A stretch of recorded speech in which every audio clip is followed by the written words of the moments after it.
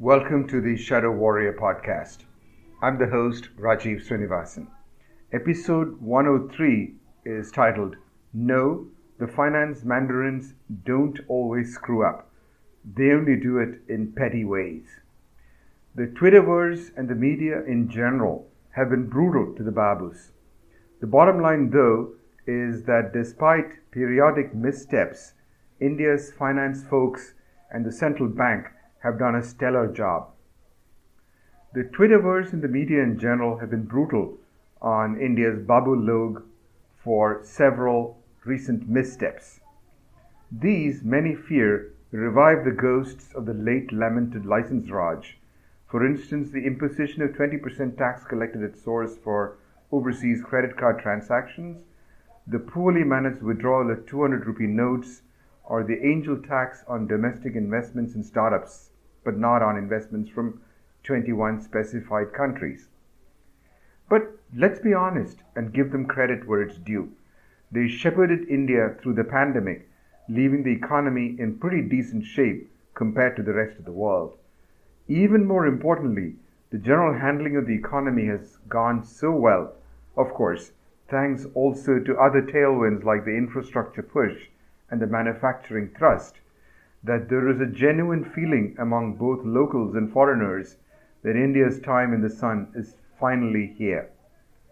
This is no mean achievement, especially given the withering information warfare waged by the deep state. India's GDP grew in FY 23-24 at 7.2%, pretty much the highest rate for any large economy, exceeding estimates even by the Reserve Bank of India. An optimistic report from Morgan Stanley titled How India Has Transformed in Less Than a Decade cites several reasons for such optimism: government reforms, demography, technology, strong economic fundamentals. India is broken. It ain't. And let's not go with services alone, Raghuram Rajan. And then the babus go and screw up on these relatively minor things, making everyone look bad. Sigh. This is like I've always said, Indians thrive on complexity. We can do the Kumbh Mela in fine style. Kudos to the much maligned babus, but we can't queue up for an elevator to save our lives, or desist from driving like maniacs, honking like mad, and darting all over the place. Too simple, I guess. There are also habitual naysayers, some surely beholden to the Nehruian Stalinist ecosystem or on the deep state / Soros payroll, who simply cannot believe that things are finally beginning to look up in and for India. There are those who are perennially on pet hobby horses, one who gets all his wisdom from taxi drivers, another who thinks low-quality service jobs that add no lasting value are manna from heaven. Others are periodically astroturfed, like mushrooms after rains, to mix American and Malayalam metaphors recklessly.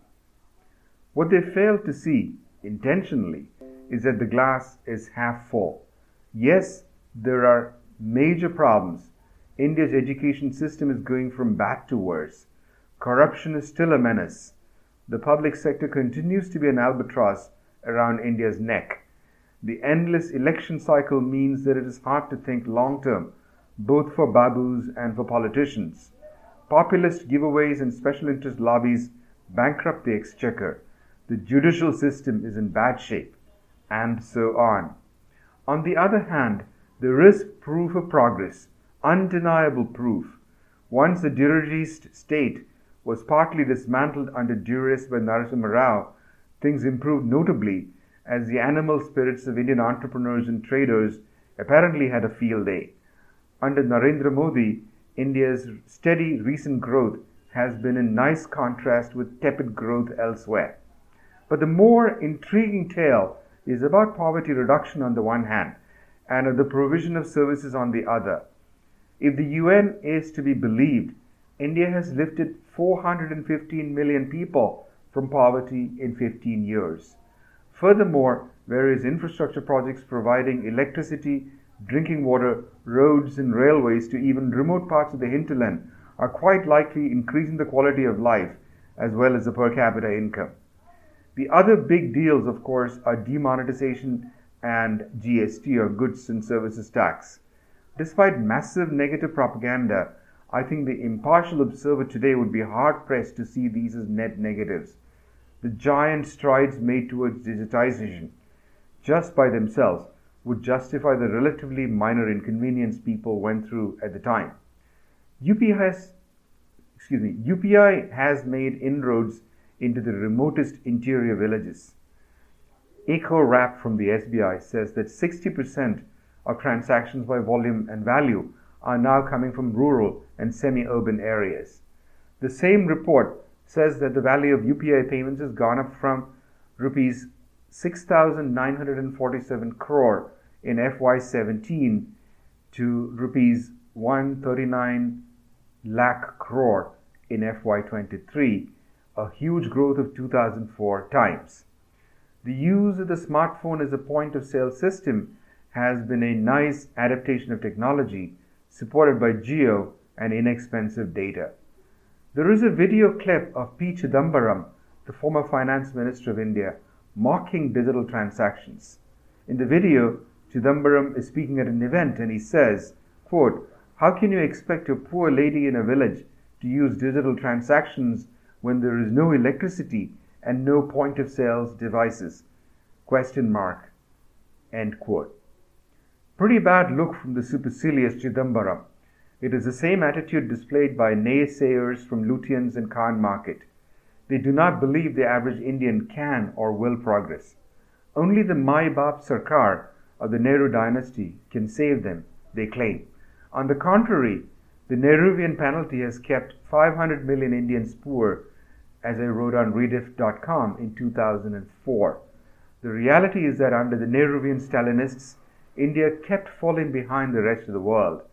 After 1991, India is slowly and painfully clawing its way back up the ranks of global wealth. The goods and services tax, despite many flaws, has also been a success in creating a single national marketplace and reducing logistics bottlenecks. Remember those mile-long queues of trucks idling at state boundary checkpoints, and surely the enormous amounts changing hands? As India ramps up manufacturing, the improvement in transportation efficiency will pay for itself. None of this happened just like that. It was willed into existence, says the emissary in a positive note.